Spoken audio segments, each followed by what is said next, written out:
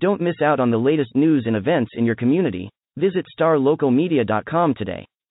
Sign up for our newsletter and stay informed on all the latest stories affecting your neighborhood. And if you're a local business owner, let us help you reach your target audience with our effective advertising solutions. Visit starlocalmedia.com and take the first step towards staying connected to your community.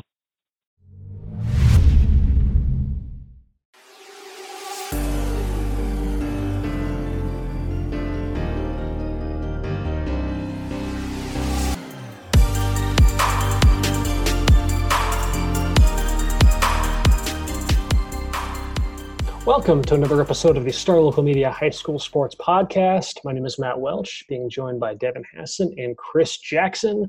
It is a Monday afternoon. I guess this is our fourth quarantined episode. We were off last week so we could put together our all-area soccer team. Yes, even though the season ended earlier than anyone expected, we still are going to soldier on, put together our all-area team. That'll be out, I guess, in 2 weeks or so. So yes, be on the lookout for that. But yes, in the interim though, we are about halfway through our sports year in review series, and that means taking a look back at the school year that was for all 14 of our markets. I believe we've knocked out 6 of them when we last touched base, so we're going to focus on 4 today and then 4 next week to close up shop.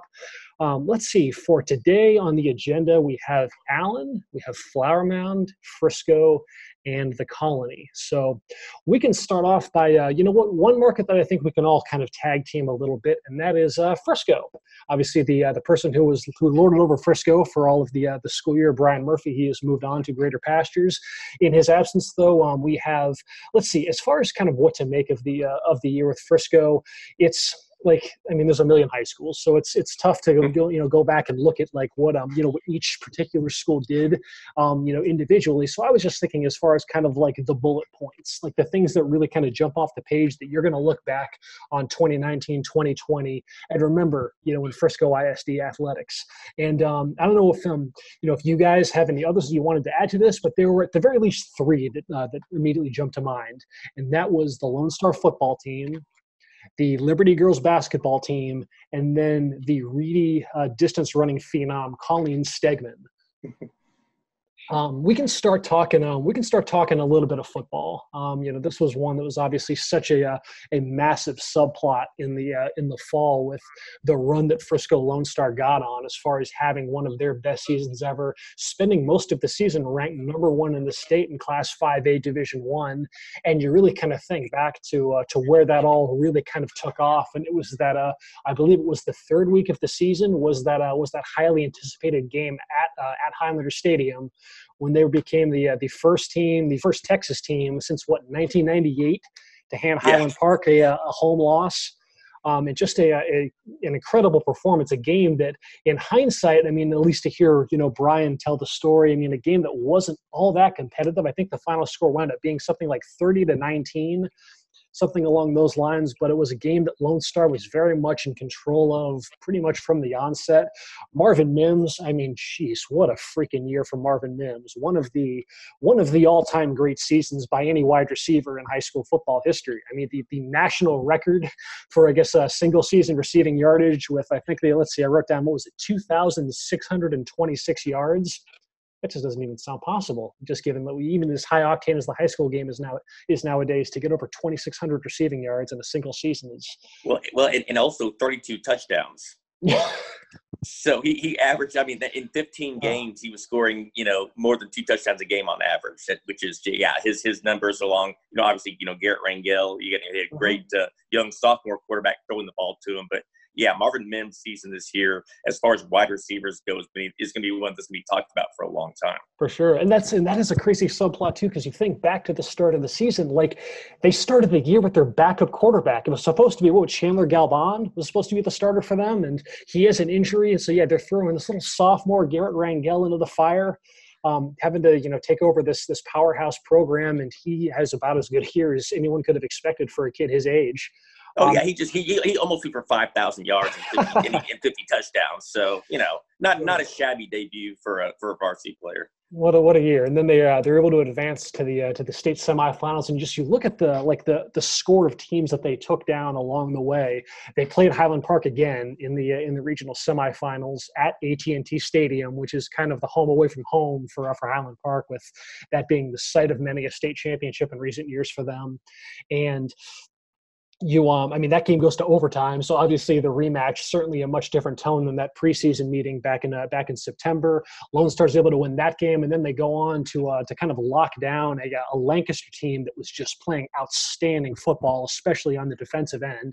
And that team had all the confidence in the world. And we worked with a guy who had all the confidence in the world as far as that team's chances of winning a state championship and whatnot. And I still remember. Obviously, you remember Brian had to be at a wedding the weekend of the state semifinal game against Denton Ryan, and that certainly drew the ire of some of the folks at the Denton Record Chronicle, who Brian had been getting into a nice little friendly back and forth with on social media and whatnot. But that game then just goes one of those weird games where just Lone Star just could not get anything going in their favor. The Denton Ryan defensive line was just so overwhelming, really kind of set the tone in that one, and they ended up losing 35-7. A very uncharacteristic end of the season, given the way that Lone Star had been playing. Still, though, you go 14-1. I guess the second deepest playoff run in program history, only trumped by, I guess, the 2015 team that went to the state title game. Still an incredible season, and obviously still a plenty promising foundation to build on for what's been kind of the benchmark for Frisco ISD football. And then you had obviously what happened on the girls basketball court with Liberty, which was able to make amends from last season after they were the state runner-up, and they won their first ever state championship. And when you hear that, you're probably thinking like, okay, so it was a team that just kind of banded together and took the experience from last season that they gained and really kind of built off of that. No, they graduated 80% of their roster from last season. This team had 2 kids coming back, Jazzy Owens Barnett and Maya Jane. Everyone else was gone. So, you kind of throw last year as far as what the team accomplished kind of out the window in that respect. But nevertheless, though, even though the roster was completely different, that system of theirs never changed. And it was still a team that really hung its hat on playing this grinding brand of defense. You really got to see Jazzy Owens Barnett, just a sophomore, develop into one of the premier players in the state, really kind of put that thing on her back and was able to carry them into through a district schedule that was a little up and down. It wasn't a team that I recall having a whole lot of fanfare statewide when the postseason began. I was looking back over their schedule. They lost their last game of the regular season 33-28 against Lone Star. But then, just everything fell into place. They were just so incredible in terms of their late game execution in the playoffs. If you look at their games, the 4 games they played in rounds 3 through 6, those 4 games were decided by a combined 15 points. And then including and how many overtimes? There was, I know, the one against because they played Centennial in the quarterfinals. A district rival, 32-31. But that score right there just kind of tells you, the type of game that they play. But College Station went to overtime. Midlothian went 3 overtimes. But you talked about their late game execution. They found a way, to win those games. And then obviously, in a very typical Liberty score in the championship game against Veterans Memorial, 35-26. If you hold your opponent to 26 points, you're going to win most times. It's crazy because you look at that game too. They give up 11 points in that first quarter. Veterans Memorial goes on a 9-0 run to end that. The rest of that game, how many points did Veterans Memorial score? They finished with 20. They had 14 points over the last 3 quarters combined. Goodness. That was because I went back just to check. Because you see any team hold anyone in the playoffs to 26 points, you're wondering where that stacks up as far as their total body of work. They had 11 games where they held opponents to 25 points or less. This was an elite defensive team. So this one didn't even crack the top 10. But when you factor in the caliber of opponents and the stage of the season, there's a case to be made that was their best defensive performance of the season, all things considered. Chris, you had that defense, but you also had in those playoff games the state semis. Lily, it's hard to say her last name, Zimkowicz, I want to say. You can correct me if I'm wrong, Lily, something like that. Lily Z. Yeah, Lily Z. We'll just call her Lily Z, but a great score. Comes in that state semifinals game. She has a big game there, double digits that game. In that championship game, obviously Jazzy Owens Barnett, great, one of the best young players in the state. You can make the case she might even be. We just don't know yet how the next 2 years will go. But and the way she played in that championship game, it was just you had that defense, but it was just every game you would have someone would find a way to step up offensively, and they would get the job done. And it's just you're going to need those kind of performances if you want to win a state title in Texas, and they did. And that's crazy too, because you go back. I think I was telling Matt before we came on the podcast. It was Ross Rudy after the game. You talked about kind of the up and down district season, pre-district, losing to Duncanville. Anyone could probably lose to Duncanville, obviously, of how good they are, but they lost to Duncanville by 40 points. Yeah, they lost to Duncanville by 40 points, and he says in the press conference after they win state, that's on y'all.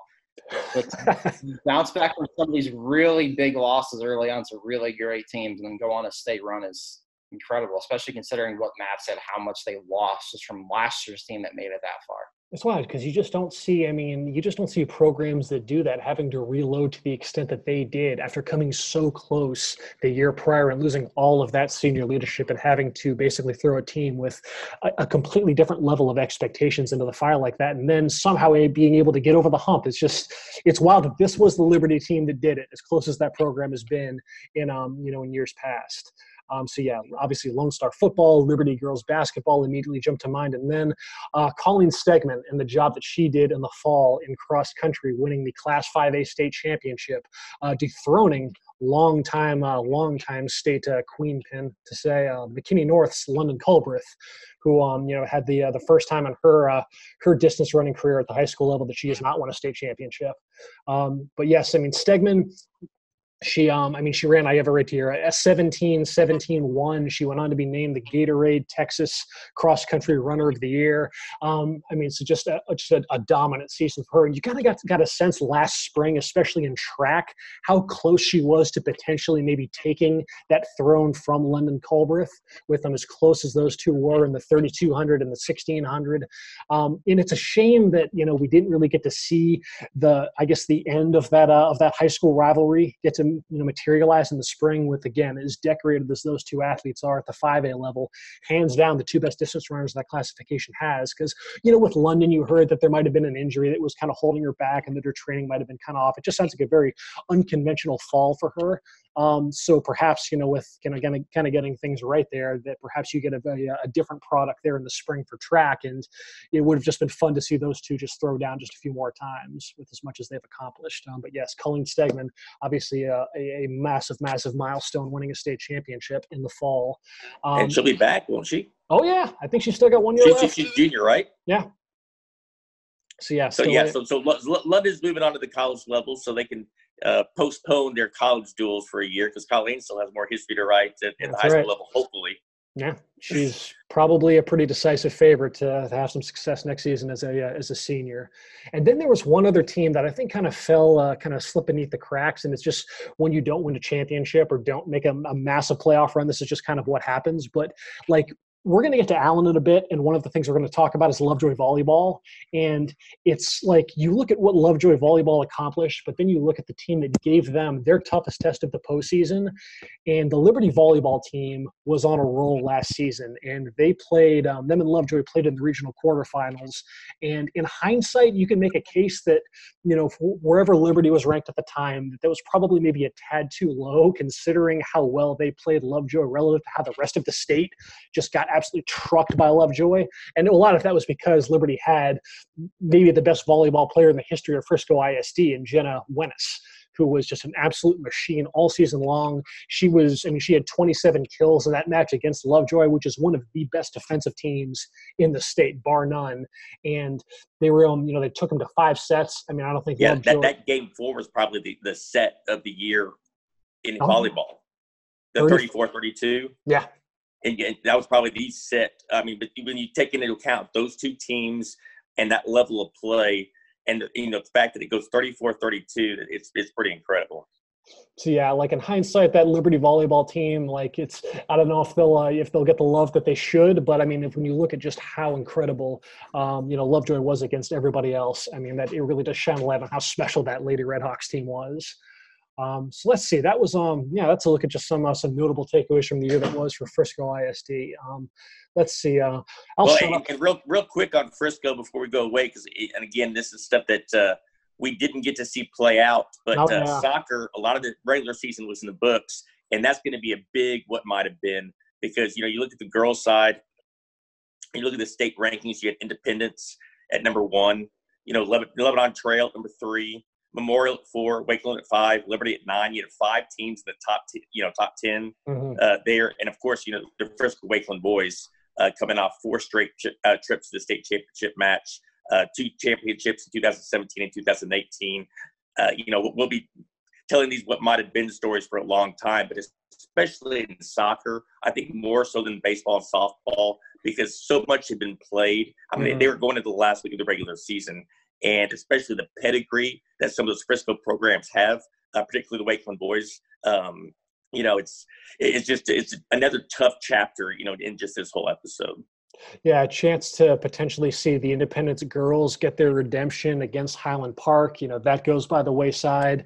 And then for the Wakeland boys, I remember looking up that if they were to win state this year, I think that would have actually tied them like number 2 all time as far as boys soccer UIL state championships. So they had some history on the line this season that they'll have to try to, take another stab at next year. But yeah, they were on the short list of teams that got through the regular season undefeated. I mean, so it just shows that, that program was set up to do more great things come postseason time. Let's see. Let's shift gears and let's talk a little bit about the Colony. Let's see, Chris.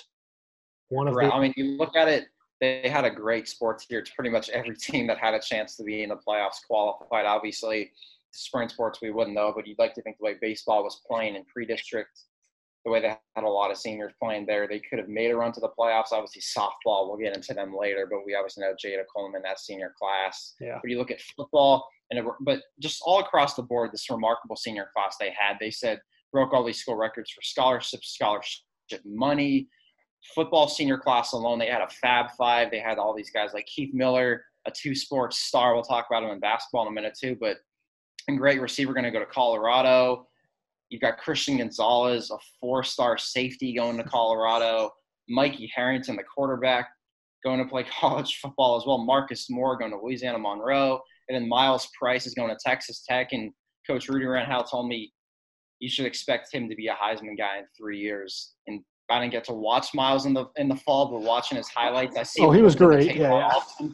I see some Tavon in him. There's definitely kind of a resemblance there. With football, obviously, they make the playoffs 8-3, a tough loss in that first round and by district. You go to all those guys, they're going to be losing a lot of guys on that football team, but they really like this freshman and sophomore classes they have rolling up. They're already doing great things. Obviously, before the school year kind of shut down. Great things training-wise in spring football in the weight room, kind of inching your records in there as young guys. Boys basketball, another playoff appearance under Cleve Ryan, their 3rd straight. Tied for 2nd in District 8-5A, but they got the 4th seed officially. They have a 2-point loss to 1 seed Colleyville Heritage in the first round. Another kind of playoff season there, but then they're going to lose Keith Miller.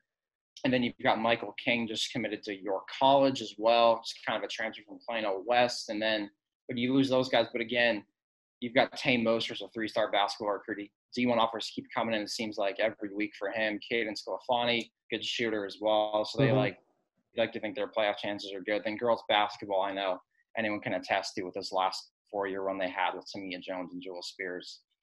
Remarkable. They made it to the 3rd round every year. This round they did that again.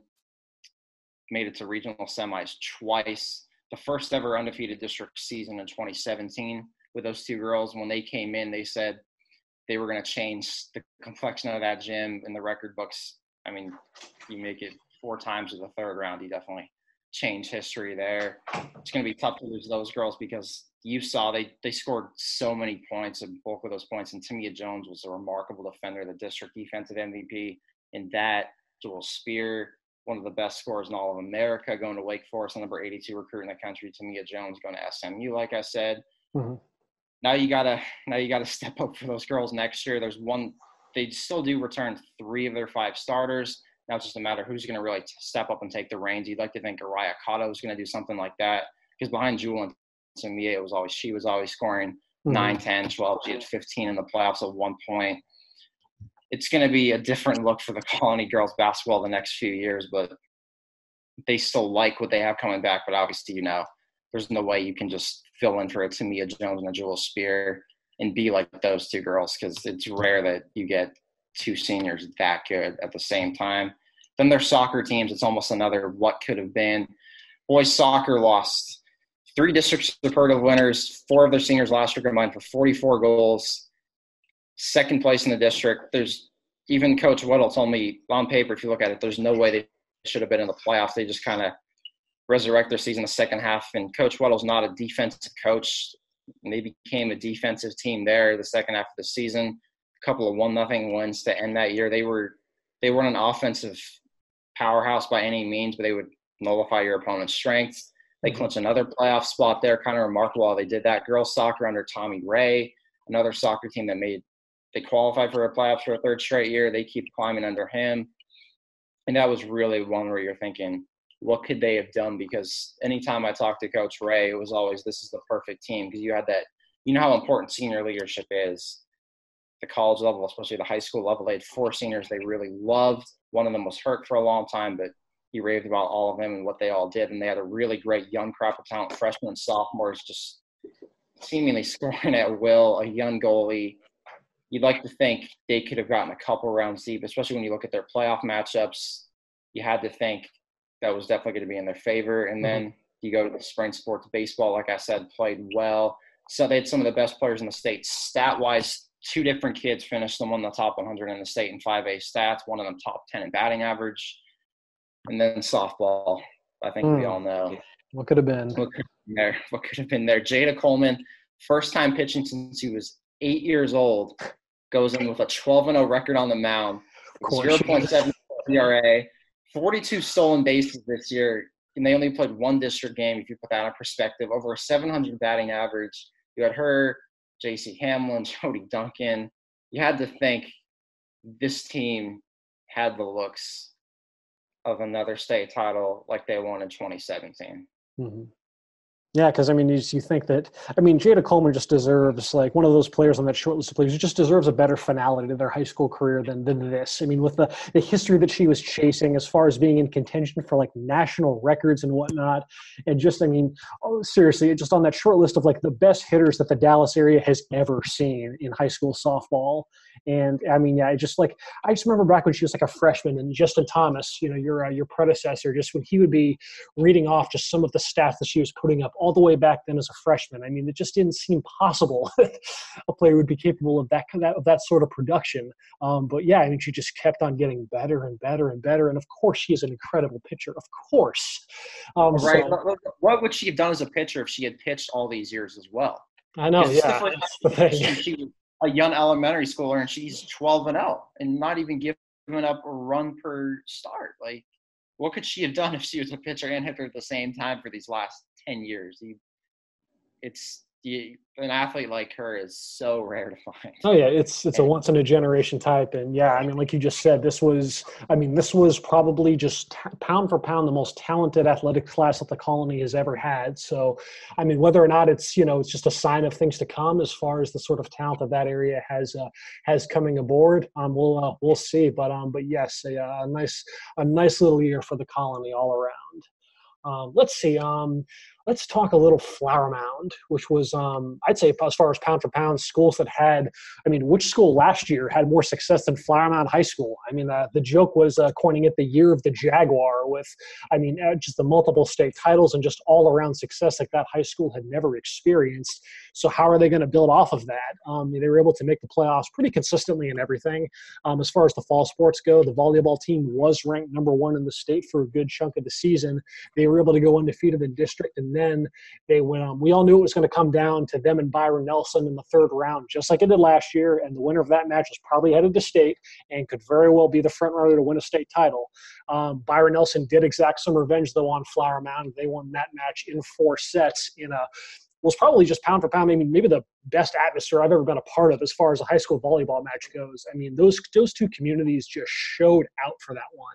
It was a blast to be a part of. I had to stand on the baseline and do all my reporting and recording during that because there just wasn't a seat in the stands for anybody.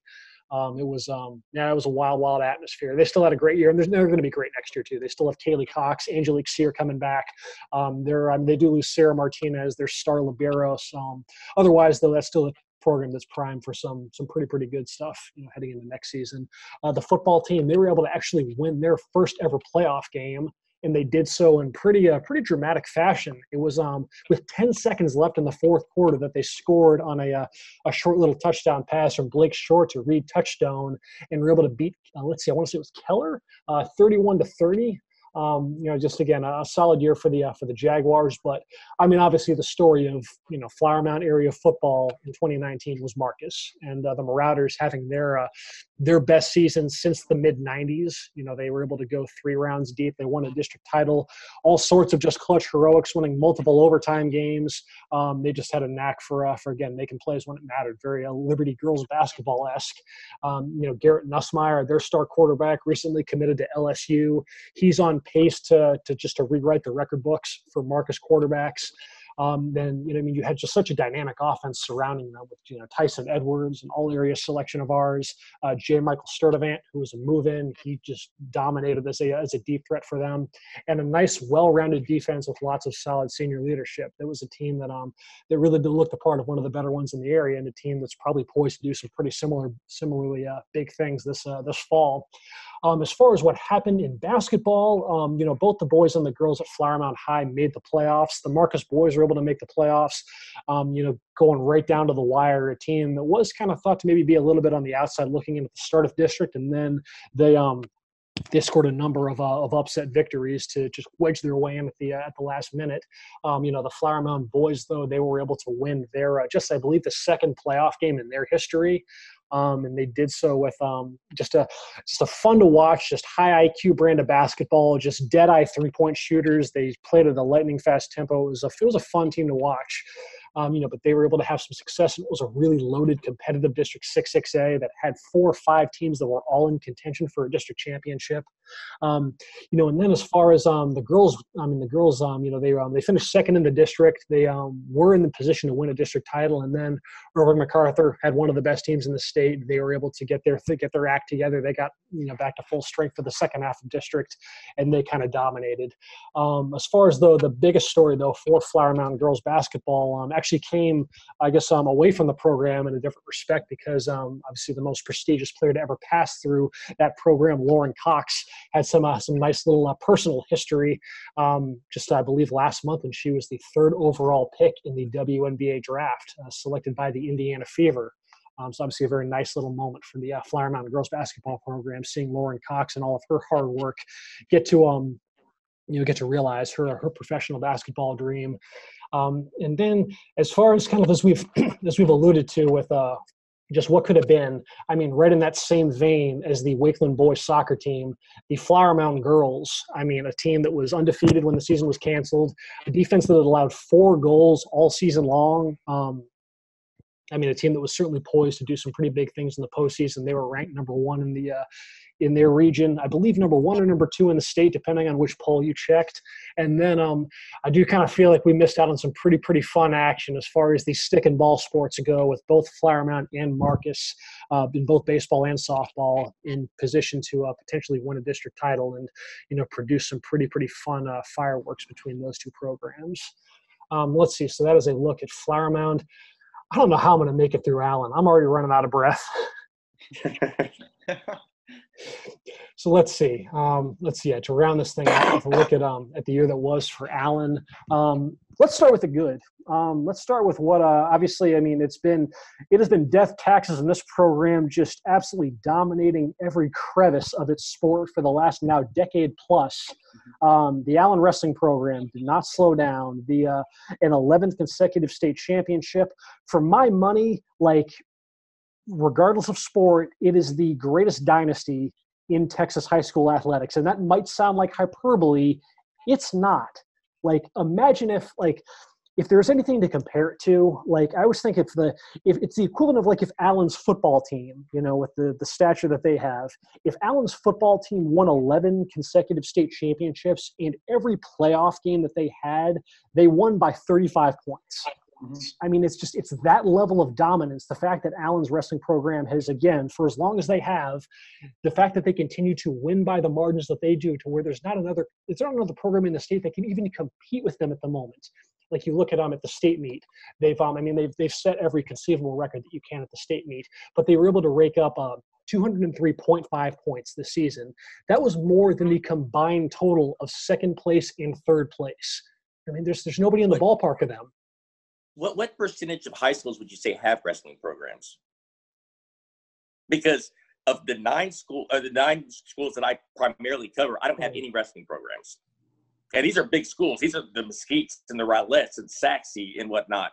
I don't have any wrestling programs. That is so I'm just curious. Obviously their dominance speaks for itself, but I was kind of curious to see if you had an idea what percentage of high schools at the 6A level have wrestling programs. I know. I mean, there's only 2 classifications, so there's just a 6A and a 5A. So it's kind of like, some of the other solo sports in that respect. I am surprised, though, that none of the East Dallas County stuff that you cover has just anything wrestling related. I know that nothing even like what does. Okay. Nothing like even with the with the swim programs where it's just like a Garland ISD swim team or something like that, or. Yeah, I mean, Mesquite ISD has one swimming coach for all 5. I mean, every athlete represents their own school, but there's not enough athletes that are swimmers to hire a coach for each school.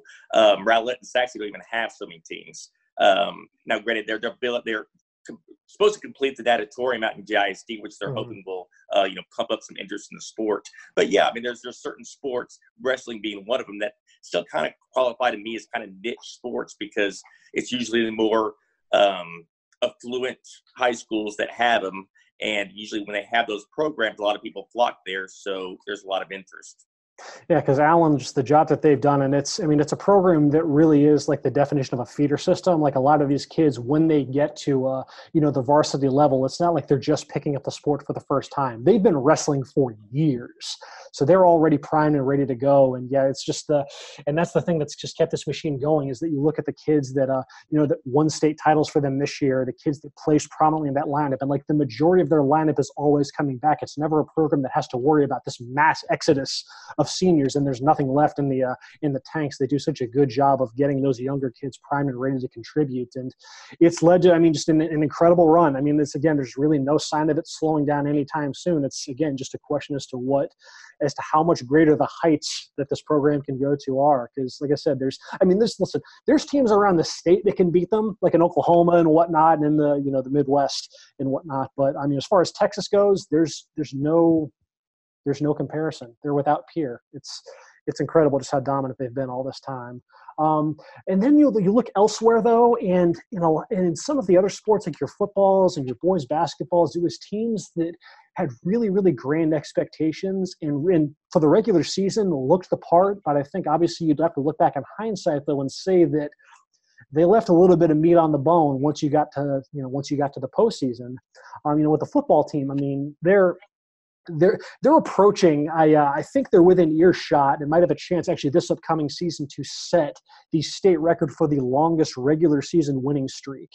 They've not lost a regular season game since September 28th of 2012 was that Capel game. And yeah, I know.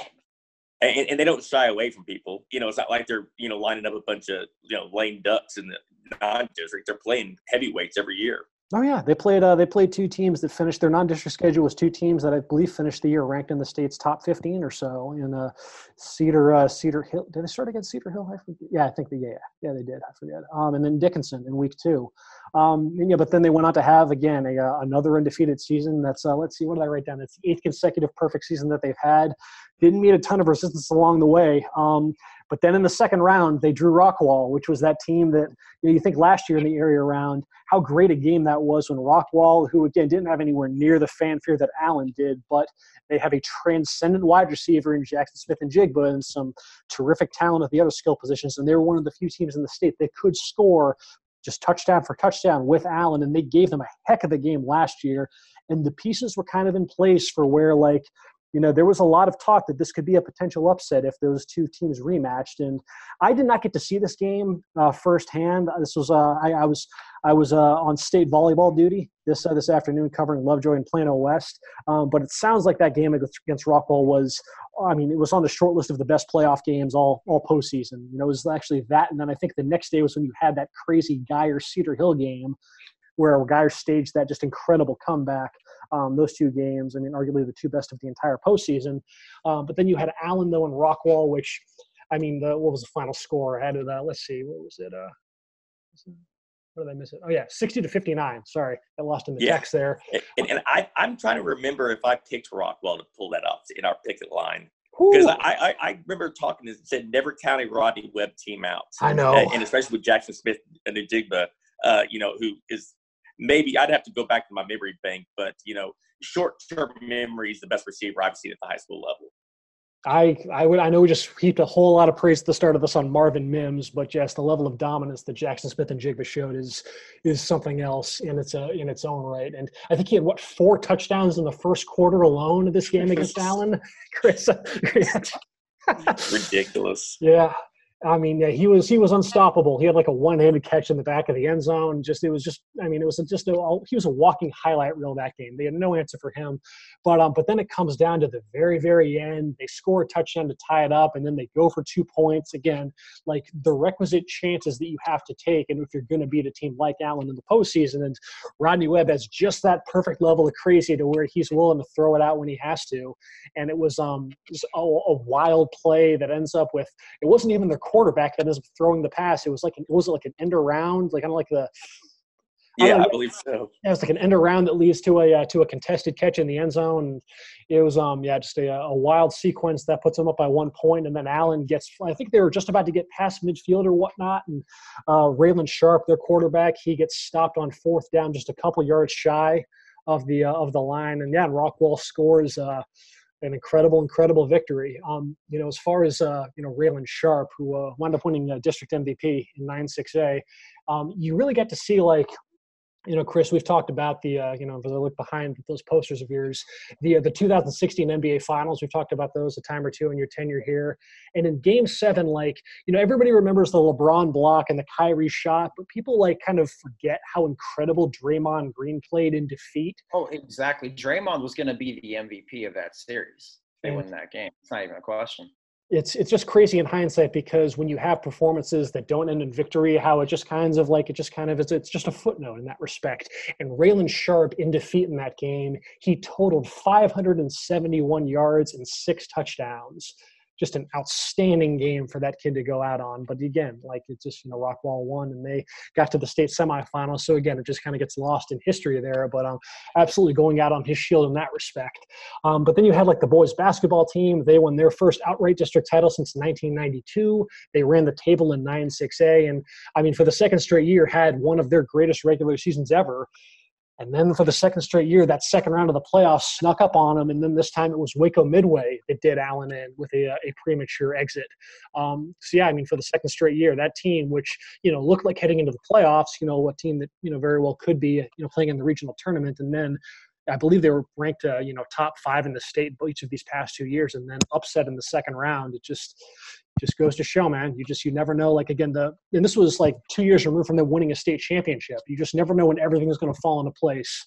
And when you just catch a team on a hot night and you just don't have it. And Allen's team was centered around 3 stars with Manny Obaseki and Bryce Kennedy and Thailand Elder, and those 3, as consistent as they've been all season, they were just basically a gear short in that second round matchup against Waco Midway. Just about 13 to 15 points, which is a step down from the usual 18 to 22 that those 3 are usually capable of.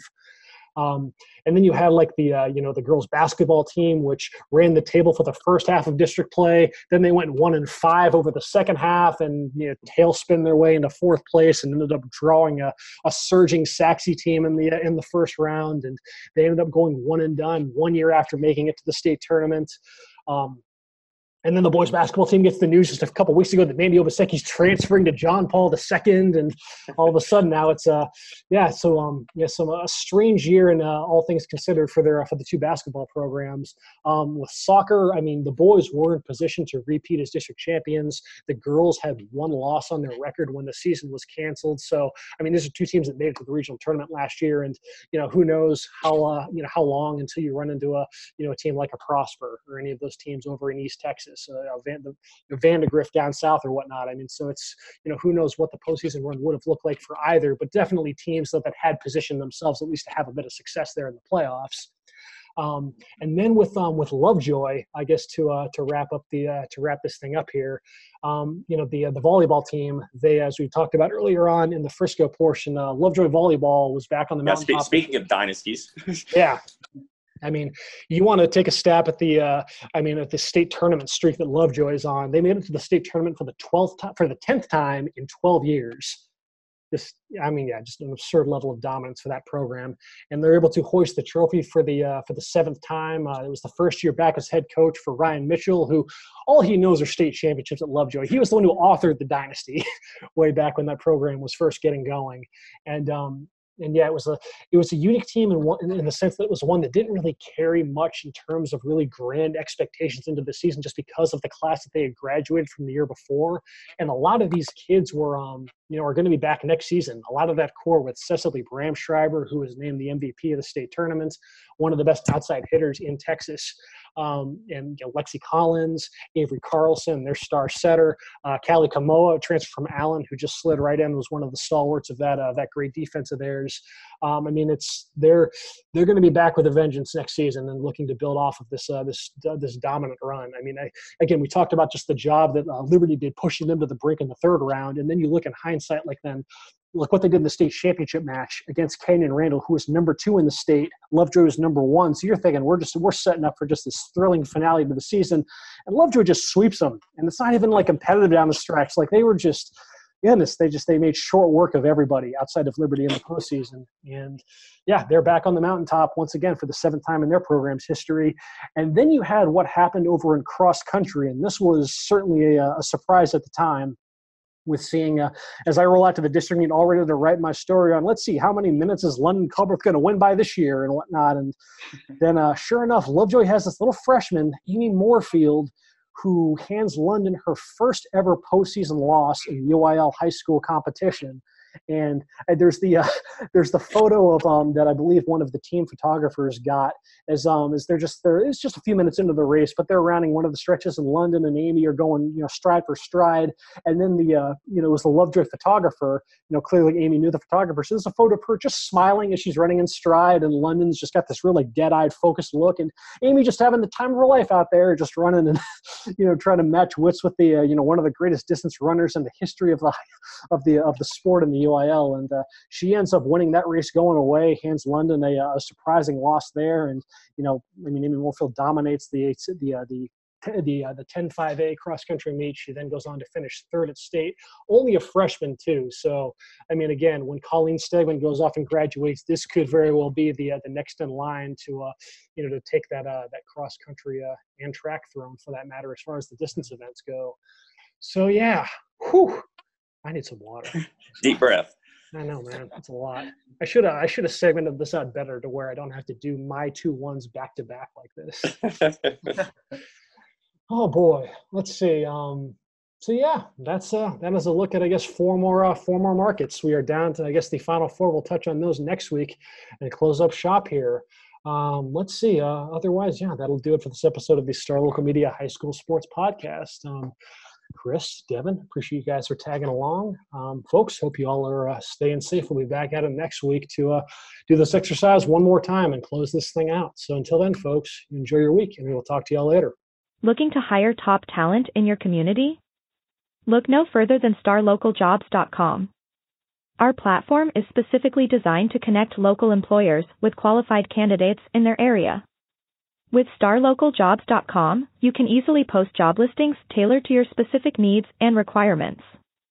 Our platform is user-friendly and offers a wide range of options to help you find the perfect candidate for your open position. Plus, our job matching algorithm ensures that your listing is shown to the most relevant job seekers in your area. But that's not all. StarLocalJobs.com also offers a variety of resources to help you throughout the hiring process. From candidate screening to interview tips, our team of experts is dedicated to helping you find the right fit for your company. So why wait? Join the thousands of satisfied employers who have found their ideal candidate through StarLocalJobs.com. Post your job listing today and start building your dream team.